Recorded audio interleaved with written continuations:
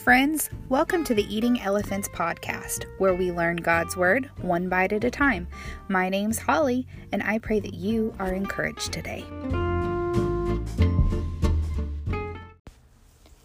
One night, the Lord spoke to Paul in a vision and told him, "Don't be afraid. Speak out. Don't be silent, for I am with you, and no one will attack you and harm you, for many people in this city belong to me." So Paul stayed there for the next year and a half, teaching the word of God. Acts chapter 18, verses 9 through 11. Fear has a strange way of silencing us. When the enemy whispers promises of death and we listen, we forget to speak life. Paul's life and the early church lives seemed to be in a constant state of risk. Scripture doesn't say Paul was afraid, but God spoke directly to him, encouraging him to not be afraid.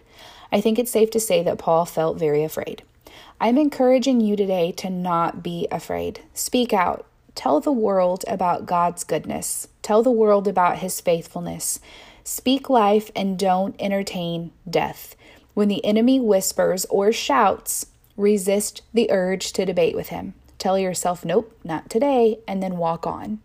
One of the greatest gifts God has given us is the gift of His presence. He is always with us, even now, even here in this place. Psalms 9, verses 9 through 10 says, "The Lord is a shelter for the oppressed, a refuge in times of trouble. Those who know your name trust in you. For you, O Lord, do not abandon those who search for you." If you have found yourself in a crap storm, run to God. He is your shelter, your hiding place, your refuge. Seek Him, know Him, trust Him.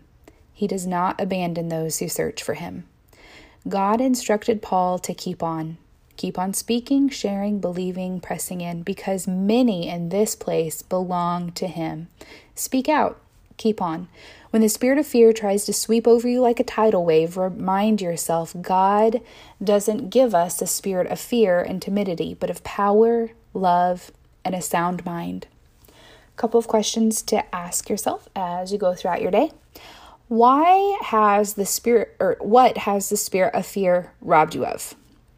Why would the enemy send the spirit of fear to silence us? What is this strategy about? What truth are you choosing to believe and stand on today? And a phrase to remember as you go throughout your day: don't be silent, I am with you. There you have it, friends. I hope that as you go throughout your day, you guard your heart, guard your mind, and guard your instructions.